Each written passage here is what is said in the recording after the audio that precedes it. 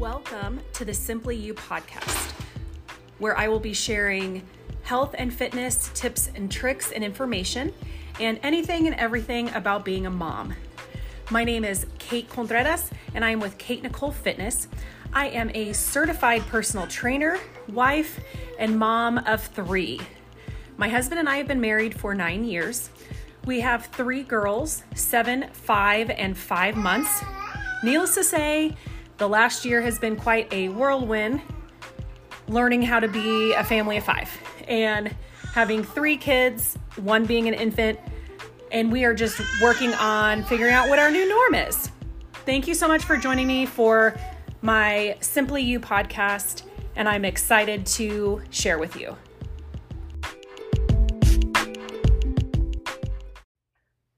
Okay.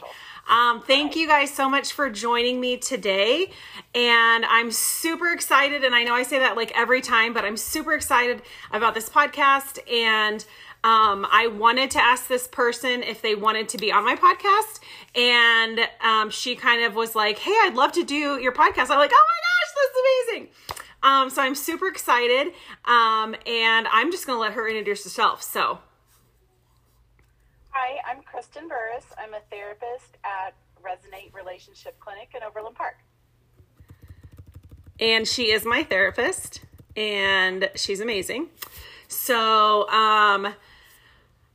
okay. Why don't we start off with like all the things that you do? Like all, like certifications, specialties, like all that stuff. Yeah.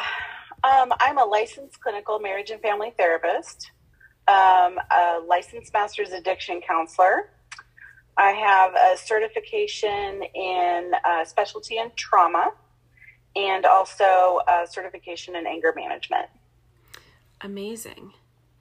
And what is the difference between, like, you're not a psychologist. Right. So what is the difference between like what you do and a psychologist?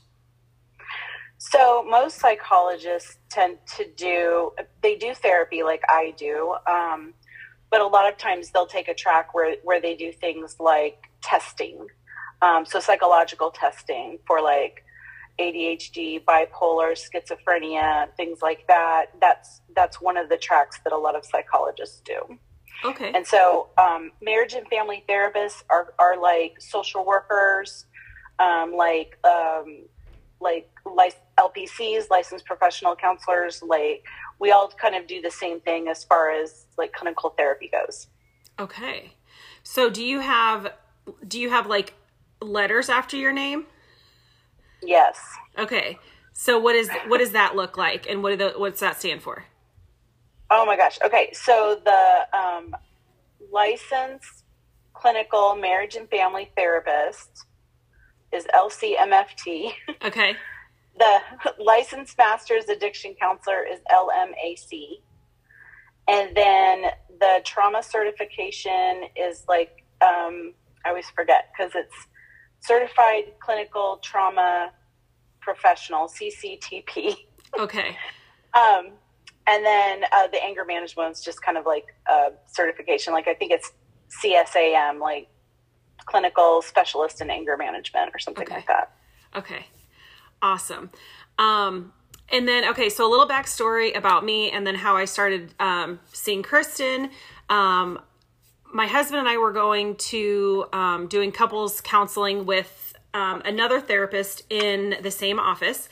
And then I had gone to him on my own and I said, I have, all these things going on, but I don't feel like it's like too much, and I don't feel like it's like too much on my plate, but I just can't figure out how to juggle it all. And through our conversation, he said, well, I think you have anxiety. And I was like, well, no, because I'm not worried about things. And he was like, but you've been performing at a really high level for 30, I think I was 38 at the time, 38, 39. I'm 41 now as of yesterday.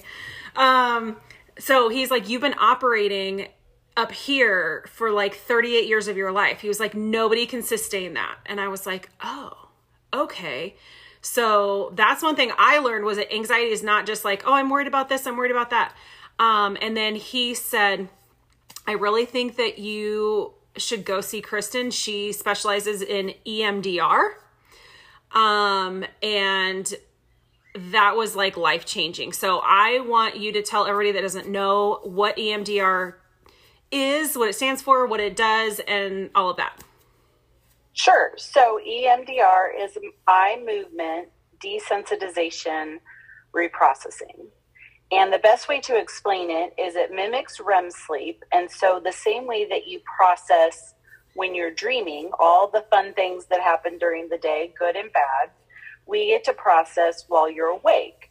And so you're more cognizant of the processing, and we can kind of talk about it and go over it. And a lot of people will get some good relief from their traumas, from their anxiety, from the depression, like whatever's causing it. And how do you decide if you want to try EMDR with a client versus just conversational therapy? I don't know what you just call like regular therapy. Talk therapy. Okay, yeah. Talk therapy, yes. Yeah, I know. It's a little coin phrase, but it's talk therapy. So, part of the EMDR process is like assessing people for readiness. So, they'll come in, take a history, tell me their story, and I kind of look at like, okay, what's going on? Are they ready to move into trauma therapy? Because some people are so triggered that we kind of have to learn how to ground and do some other things first. And that's where like a lot of the talk therapy will come in. And so we learn skills to manage whatever it is, whether it's depression or anxiety, so that you can be at a somewhat manageable level. So then we can move into trauma work or trying to process some of the things that have happened in your life so that you can, to get some benefit from EMDR. Okay. So, does EMDR erase your past? How does it help with trauma and anxiety as far as like you're processing it, but what does that look like? Sure. That's a great question. A very frequently asked question, actually. Oh, thanks. And it is that you don't forget. It doesn't erase it. We're not changing memories. A lot of people who who've survived like wars and things like that, like they don't want to forget that trauma because it means something to them, right? Mm-hmm. It represents something to them. So we're not erasing these memories. We look at things about like how much they bother you, right? So it's these things that have happened in our past, whether they're events or things that we've witnessed, emotions that we feel, whatever it is like we look at, okay, how much does this affect you today? And then we look at like that as a bother. So it could be anxiety, anger, fear, all of those things that event or series of events then affects you today. And then so we want to take it so that it doesn't bother you anymore. So that when similar things happen or something that reminds you of that thing, then you don't react in the same way. Okay, so you react in a different level. So it's basically taking the triggering aspect away from a situation that may continue to occur. Like if you have a family member or I'm not going to say friend because you can always kind of nix friends, but if you have a family Sure. member that can tend to trigger you, that's something that you can deal with through the talk therapy, but also EMDR so that you're not triggered and can better set your own boundaries when dealing with that person. Yeah, I'm so glad you brought up boundaries because when we're talking about events with people and trying to keep yourself safe, right? Because that's all we really want in this world is we all just want to feel safe and loved and understood.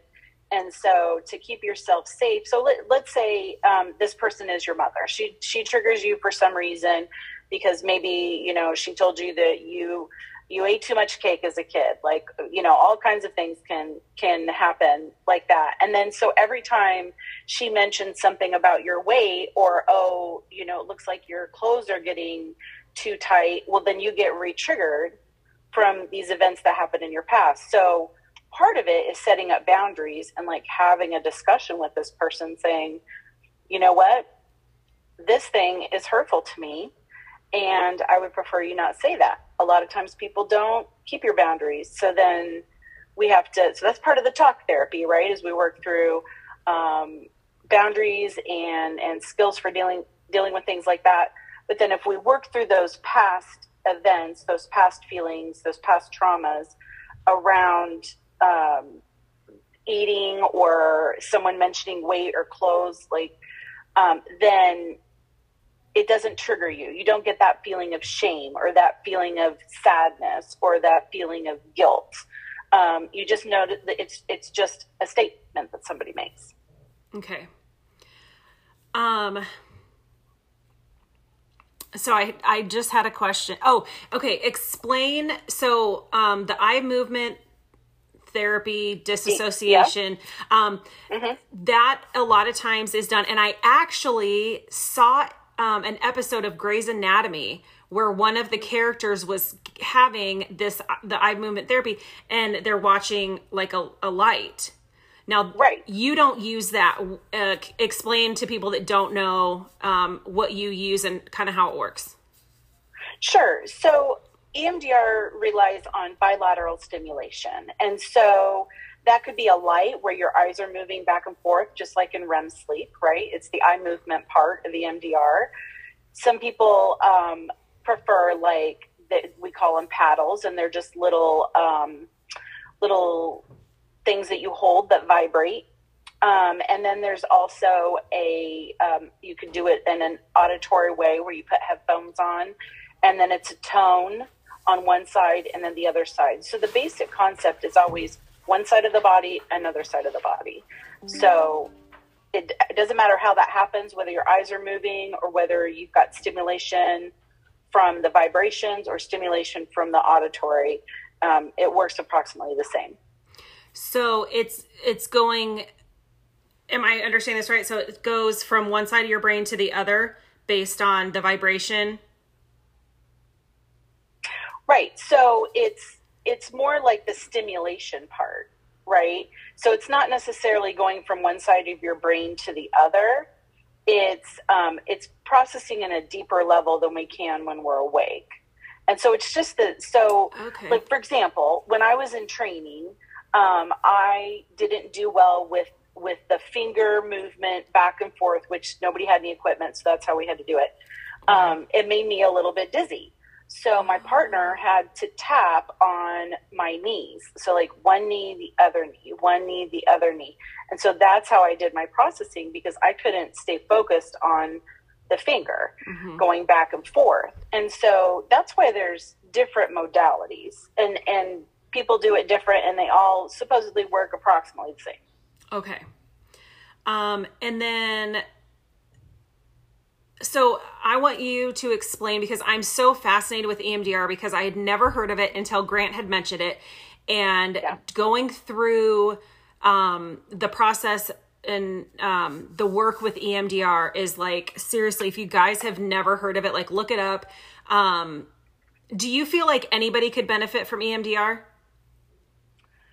I have used it in so many different capacities. So it's typically touted as like a trauma thing. But I have definitely used it for phobias. Like I had somebody who was afraid of storms, and we had done some previous EMDR work like on her trauma. So she was kind of already prepped for it.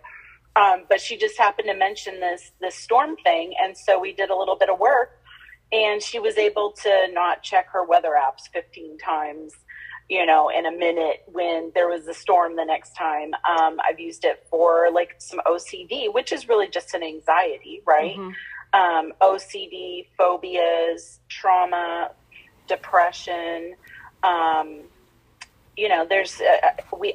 asked people questions. They're like, I don't know what to do about this situation. And so I'll be like, okay, well, let's just ask your brain. That's the way I like to say it. We're just going to ask your brain. Oh, I like that. yeah, we'll just ask your brain, because I'm not really doing anything other than like recording and then sort of interpreting back to people what is coming up for them while we're doing the EMDR. And so I had a lady, and she was like, I don't know if I should. She had divorced her husband, and she couldn't get him out of her mind. And so she said, well, I just, I kind of feel like I want to go back. And I said, let's just ask your brain what would happen if you went back. And so we did some EMDR, and she replayed all of the negative things that had happened during the marriage. And she opened her eyes and she said, now I remember why I left. So it was a really good way for her to, like, process through just the question itself. Yeah. Yeah. I think it's so amazing, how you don't even know that you have certain triggers. And let's be real, everybody has baggage. Yeah. So I think every single person should go to therapy and can benefit from therapy, and EMDR, because we all have, I don't know a person that doesn't have something that's going to trigger them, or something that's, and one thing that I had to accept, I think, was, when you hear the word trauma, it's usually like abuse, PTSD for those that went overseas, like big things, but it's not. Right. Everybody deals with trauma in some way, shape, or form. And it was really hard for me to kind of admit and accept that and even say, like, I'm dealing with trauma from my childhood, because I didn't know if it was okay to say that word trauma, because it's typically held. We always hear it with military and, abuse. Right. Or accidents, things like that. Big, ordeals. Big events. Yes. Big catastrophes, big events.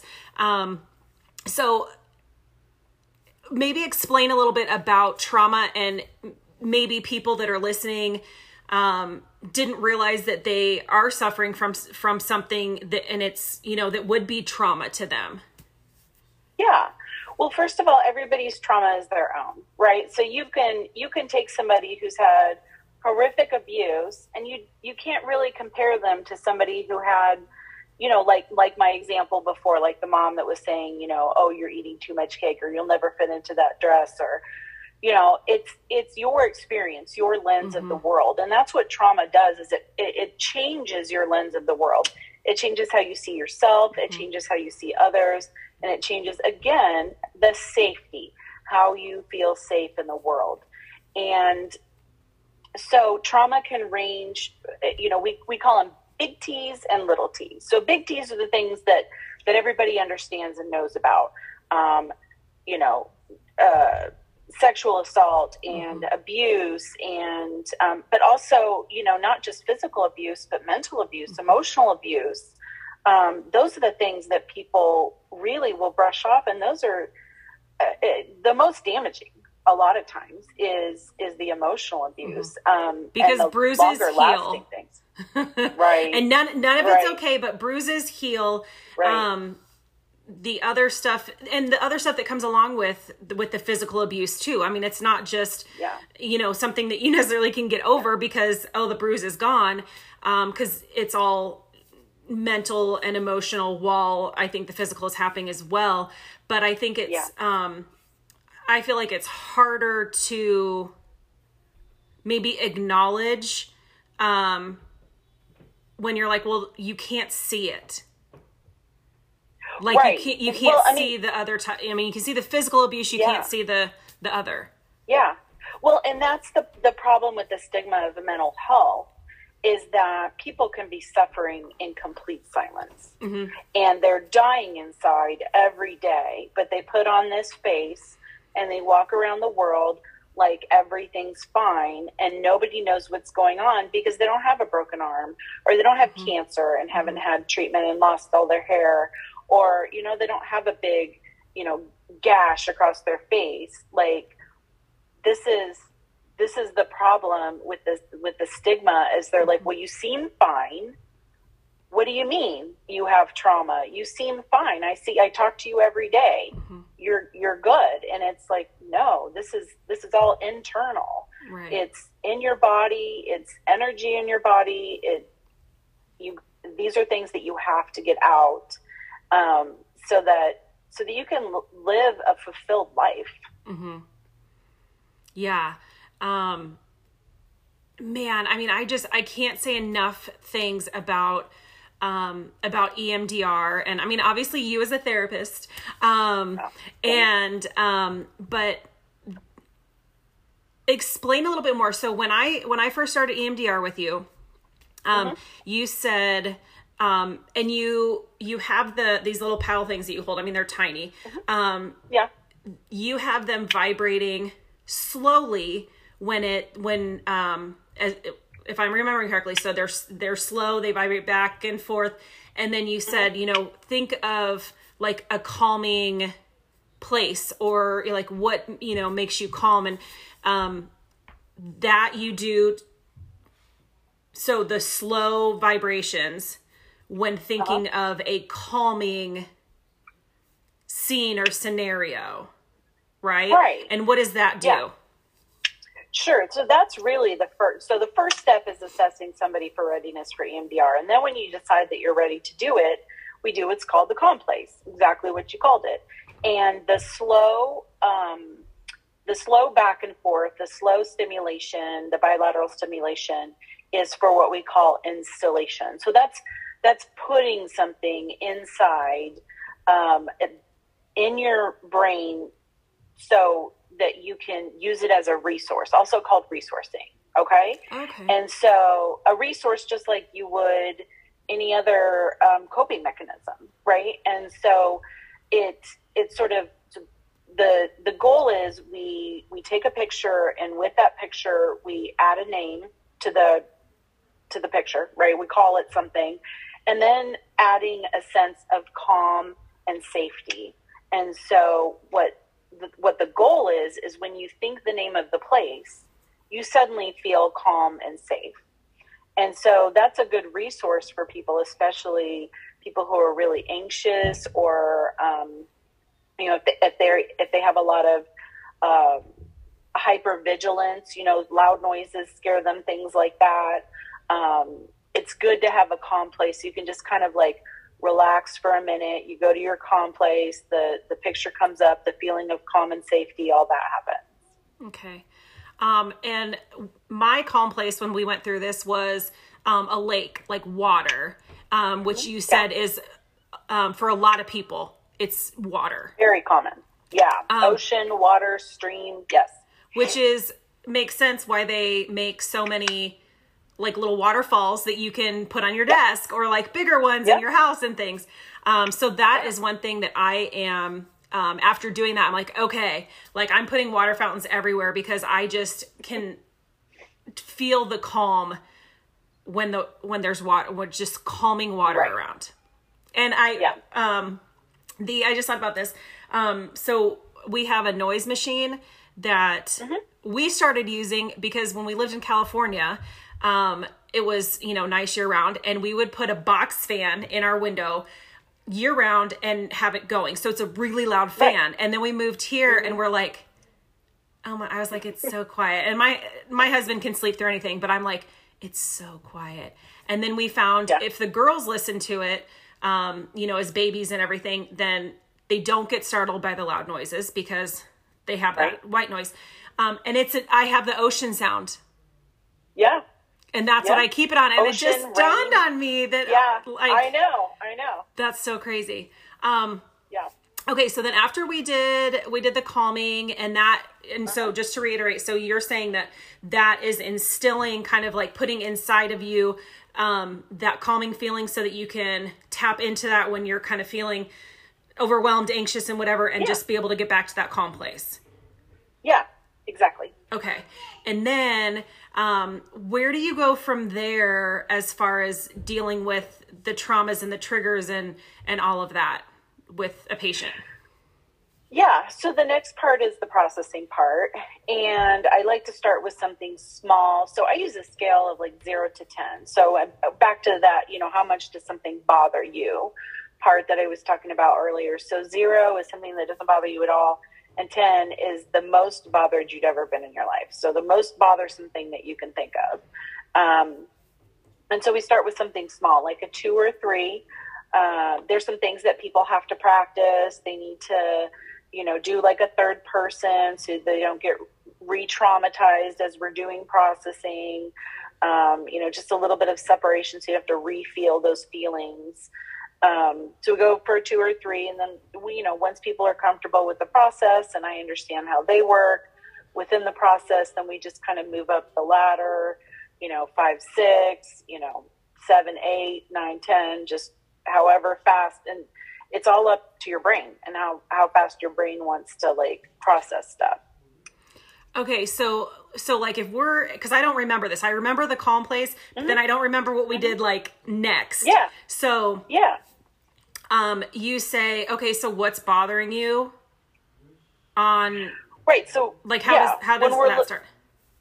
Yeah. Well, so when I'm taking the history, I'm writing down all of the things that people are telling me that are bothering them, right? Everybody comes to therapy for a reason. Mm-hmm. And so I'm, taking a history about like events that have happened to you in your life. And we talk about all the things that are traumatic. So I already have a pretty good idea of where those 8, 9, 10s are. And so we start with something small because we want to practice on the easy things and not practice on the hard things. Sometimes people's brains don't follow the rules and they'll, go up into something a little bit more difficult, but we try to stay with something small in the beginning, so that it's kind of like practice. It's like practice. Mm-hmm. So that first thing, a lot of things people will pick for their 2 or their 3 will be like traffic or losing their keys or these little things that don't plague you on a day-to-day basis, but that cause you some disturbance, okay. Right? Okay. And then we just move up from there. Mm-hmm. One thing that was really interesting to me, and I want to say it didn't come up for a while, but I things that I didn't realize that had created trauma. I think that, and again, I don't want people to think that it has to be some sort of abuse or like PTSD right. from going, being in the military, like any of these big things, right. But just little things in your past, which is, like I said, we all have baggage and that's kind of what we call right. it as a society.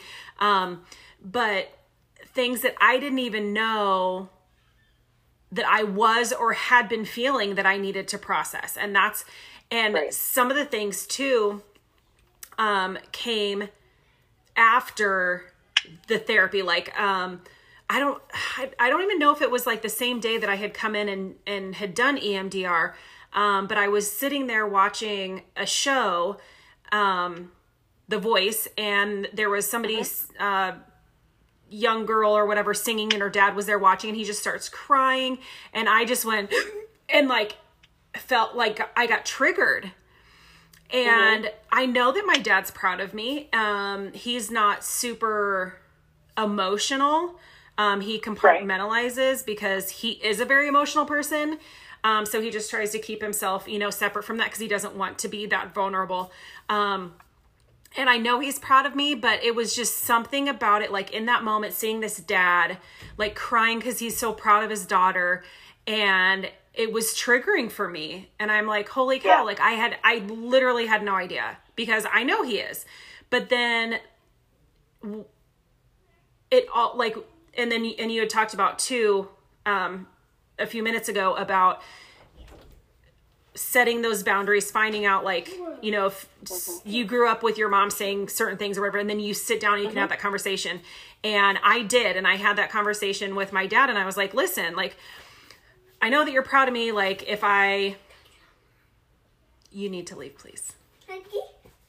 No, you need to go. Hi, one huggy? When I'm done. Oh, Mom life. My 5-year-old. It's difficult with 3 kids, and I think the baby's asleep in my husband's arms, and so then trying to wrangle the older 2. Yeah. Oh, she's awake now. Okay, thanks. Shut my door, please. Thank you. In the new house, I'm going to have like my office in the basement, so hopefully that'll be a good separation. So between that and then like my mom and I don't have a lot of boundaries with each other. We always joke that we, you know, are codependent on each other. Like, I mean, we talk 10 times a day sometimes. I mean, we talk every single day. When I lived in California, we talked at least 2 or 3 times a day. And even here, I can walk to their apartment and we talk all the time. And I grew up where seeing that she never set boundaries, so I didn't know how to set boundaries, and then learning how to do that and then sharing it with that person, because a lot of times people have said, and I think people think like, well, I've always put up with this, so that just I have to keep putting up with it. You don't. Just like on it reminds me of Super Nanny. Did you ever watch that? Oh my gosh, I love her. I have before. I love her so much. And so the parents would, I don't know how this happened and how my, 7 and 9-year-old, they just like punch us, like hurt us physically. Well, because when they were 1 and 2, you allowed it and then you kept allowing it. But that doesn't mean that you can't say, okay, now it's going to stop and here are the consequences. You can always do that, whether it's in marriage and you've been allowing your spouse to treat you a certain way or take a certain role in the marriage and the relationship. That can always be changed. Sure. It takes time. If you don't start off, it takes more time after the fact than if you do it from day one. But boundaries are so important. And I think that needs to be talked about more too. I don't know that, like, I feel like it's starting to become a little more like, people talking about, on podcasts I listen to and things like setting boundaries. But we're just kind of supposed to, if somebody needs help, like, you help them. And if somebody then you do, and again, I didn't grow up with my mom demonstrating boundaries. She didn't have it. And she still, don't tell her I said this, it's 67 years old, is trying to still figure out how to set them and then also put them in place and keep those boundaries set instead of just letting them, And so I sat my parents down and I was like, listen, I'm setting boundaries. Like, I can't make you have boundaries. That's on you, boo. Because like you remind me almost every session, I can only control myself. I can't control anyone else. So I'm setting boundaries. You don't have to be okay with it. But I'm going to be, and I want you to be aware of this. You don't have to have them, but I'm going to. And this is kind of what it's going to look like. And I have set boundaries with the kids. When the kids are around, it's easy when you're in a conversation with your spouse or a family member or friend, and the kids are like, mommy, da da da da da, and you're like, oh, blah blah blah blah blah, and I go, I'm in a conversation right now, and I will talk to you when we're done. And so they'll come up, and a friend of mine, I don't know where she got this, but she did it with her daughter. If the girls want to come up and say something, they put their hand on our leg, then we put our hand on theirs. So telling them like, yes, I'm acknowledging you and I know that you're waiting for me and I will get to you as soon as our conversation is over. And then we find kind of a stopping point, and then I'm like, okay, honey, what would you like? That's one that, I'm still working on with my mom and my husband, is I'm setting the boundaries, but then you also need to set them with the girls, because I want my kids to know that they too can set boundaries. Absolutely. So, Yeah. I mean, even if it's easier to just be like, oh, okay, you want whatever. Okay, go ahead and blah, blah, blah, blah, blah. And then get back to the conversation. You're teaching them that you have no boundaries. Right. Right. Exactly. I mean, think of boundaries the same way that you think of a fence in your backyard, right? So you put up a fence in your backyard to either keep things in or keep things out. And so boundaries in our life are just invisible, imaginary fences to keep what we have inside safe from the outside world, but also so that we can keep ourselves safe and keep our good feelings about ourselves inside and not let other people influence those things. I like that. I've never heard that analogy before. Boundaries are like a fence. Keep things in or keep things out. Yeah. Yeah. Yeah, that's really good. So if you were going to, you assess someone and, how do you decide or figure out, we kind of touched on it a little bit, but, if talk therapy, cause we did EMDR like every session for a while. I mean, I don't even, was it a year? I don't even know. And then now we pretty much do more of the talk therapy. Right. So obviously you come in for your first appointment and you kind of assess like, why are you here?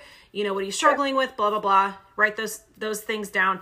And then do you, because I think we started the EMDR my very first appointment. Yeah, we could have done the complex at that time. Yes. That's possible. I try to do it, if people, the complex can be done, I don't care where you are in your life. Like that's a resource, just like breathing, like deep breathing or, any other calming technique. Like that's something everybody could benefit from. So that one I tend to do pretty quickly, but I have to remember that I have to meet people where they are. Right. And so you were ready to go. Like you were like, I'm coming in hot. Yes. I need to get this stuff fixed. Like I have a family to take care of, so we jumped right in and did it. I have another lady, she sought me out specifically to do EMDR. And we haven't done it yet because she's not ready. So once I kind of explained it to her and told her, because it's hard, Kate, like, you know how hard it is.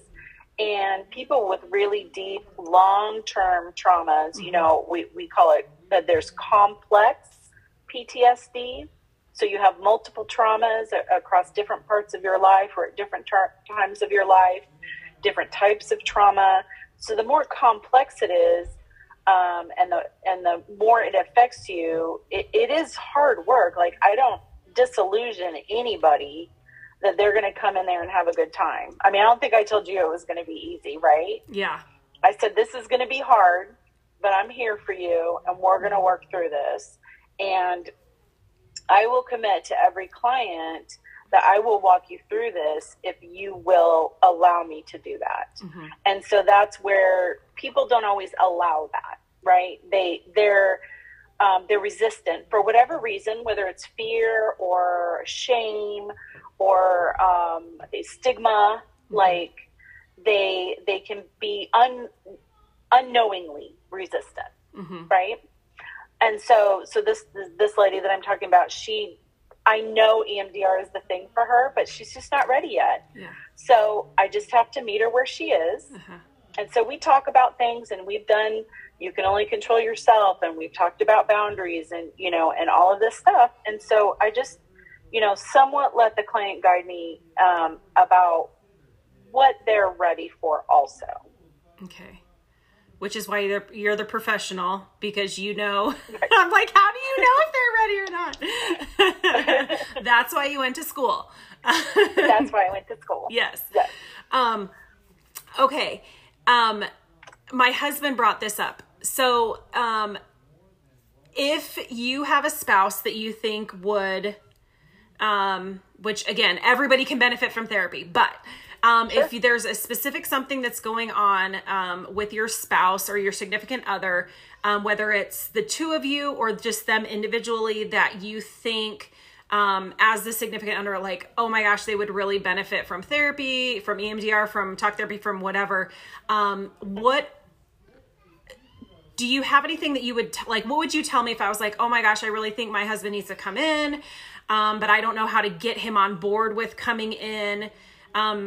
How would you help me? Like questions I could ask him, or how I could kind of get him on board to even come in and try it? Yeah, I love your question. And I don't know if I have a whole answer for you. There's no defining answer for that, right? It's a very broad question. And so, well, and everybody's different of how they're going to respond. And everybody's different. But, I think just trying to think of it in terms of, if people can understand what their triggers are, right? So if you have a good enough communication with your significant other, your partner, to talk about their triggers, and they have enough insight to go, yeah, this thing bothers me, then that's when you can have a conversation and say, look, this thing comes this thing that bothers you comes into our marriage, into our relationship. And I think our relationship could be stronger if this thing didn't bother you anymore. So would you be willing to go have this thing not bother you anymore so that we can strengthen our relationship? That would probably be how I would put it to my partner. Yeah, I like that. And that's what I was gonna say. So back to kind of therapy, and I think, revisiting trauma and triggers in your life and things, like, it's hard. And I think a lot of people want to just shove it to the back and not deal with it. But I can tell you, and I was like you said, I was like, let's do this. Like I was 38 when I was diagnosed with anxiety. I was diagnosed with depression when I was 15. When I was 26, 25, I don't know, something like that. I was misdiagnosed as bipolar type 2. And I had been diagnosed ADD. And then it was not until being diagnosed anxiety and having it explained to me that it's not just worrying, it's, like trying to function, being perfect your entire life, trying to do that, is traumatic. And it, so dealing exhausting. Oh my, I was like, I'm tired all the time. And I don't feel like there's that much on my plate, and I can't function. I can't do it all. So it is hard. And, even before when I've been going to therapy off and on since I was 15, and I would feel worse sometimes after therapy than I did when I got there, because you have to deal with the things to move on. And I can say without a shadow of a doubt that doing the hard work is 100% worth it. And my quality of life, me as a mom, as a wife, and just to myself, like, I'm such a better person. My quality of life is so much better since like just hitting it head on and just being like, okay, let's do this. And then be willing to do the work. Yeah. Yeah, it is. It's really hard, and it can be a difficult decision to make. Again, I'm very upfront with people, especially when they start telling me their stories, about like, this is going to be tough. And like people will come in right after, I had a client, she came in right after she had a near miss with a mugging, and it had plagued her the whole next day. After it happened. So nothing actually happened to her, right? But the fear was in her. And so she came in the next day. She's like, do you have an appointment? I'm like, it's an emergency. She's like, it's an emergency. Do you have an appointment? I said, okay, I'll find a place for you. And so she came in, and we cleared that out really quick with the EMDR, and she hasn't thought about it again since. So that's like catching things when they happen. So if we're looking at traumas like car accidents, sexual assault's a big one. Like if we can get people in really quick, it doesn't take as long. Like I said earlier, when things are more complex or they've been in there for 20, 30, 40, 50 years for some people, you know, when those things have been sitting around for a long time. So I say to everybody, sooner the better. You know, if somebody says, oh, my cousin was in a horrible car accident and they can't get back in the car, I'm like, get them some help. Because the sooner you get in there and you do it, the faster you can get through it. And so yeah, the work is hard. And I think you're right. Like I've seen so many people benefit. It's hard for me to not believe in the work. You know, I mean, I know it's what I do and it's my job, but I did my own therapy. You know, I did my own therapy for 12 years and then I decided to become a therapist. And so, you know, I went from sales to therapy and because I just loved how much I got helped and how great a job she did to work through my stuff. And I was like, I feel like I can do this. And so I went to school and I did it. And my work was hard. Again, 12 years of therapy is a lot. I think if I had had EMDR, it might have gone a little bit quicker. But she was a lot like I am in that she was she would challenge me, you know, and all therapists do different things, not just different modalities like EMDR or cognitive behavioral therapy or whatever it is. But, you know, some challenge more than others do. I'm a challenger, right? Yes. So I want to get in. Yes. Kate's like, yes. Yes. I want to get in and I want to help people.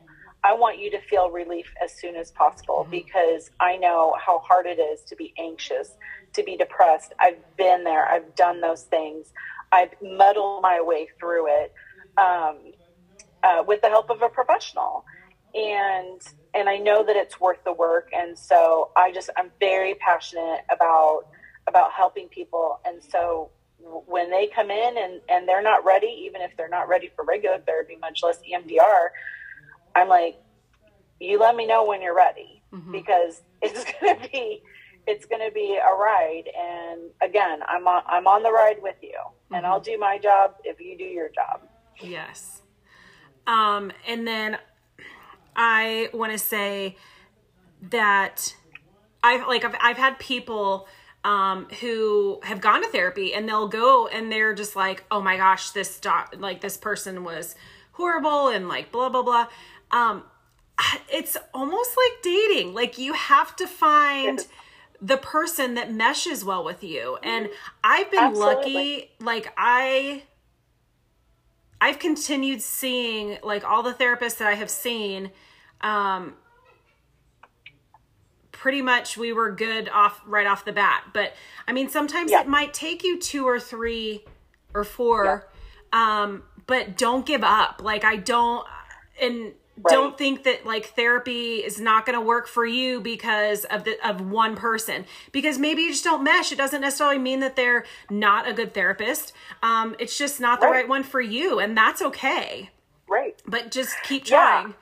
And a lot of therapists too, you can either do over the phone or in person, like, a 15, 20 minute, what do you call it? I always call it like an interview, but like it's it's like a consultation. Yes, call. It's like a free consultation that so you can see if you mesh with that person. And if it's free and it's, you know, you're only going to be stuck there for 15, 20 minutes, then you can go and check out other people until you find the right therapist for you. Yeah. Because once you find the right therapist, it's life-changing. It's life-changing. Yeah. Yeah, it really is. And I will say that the rapport that a therapist builds with a client is probably more important than any technique they use, whether it's EMDR, emotion focus. I don't care what your modality of choice is. it's the relationship and the trust and the understanding and then the safety between a therapist and a client that is probably more important than anything. Because if anybody comes in and they don't feel safe with me, I don't want them to work with me. I'm willing to work with them, but I don't want them to work with me. If for some reason they don't like me, that's okay. Just be like, you know what? I don't like you. And I'm like, okay, that's cool.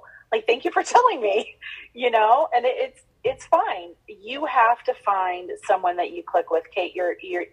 It's one of the most important things. And if you're going to a therapist and you don't feel like you're getting anything done and you feel like you're putting the work in and maybe all they do is,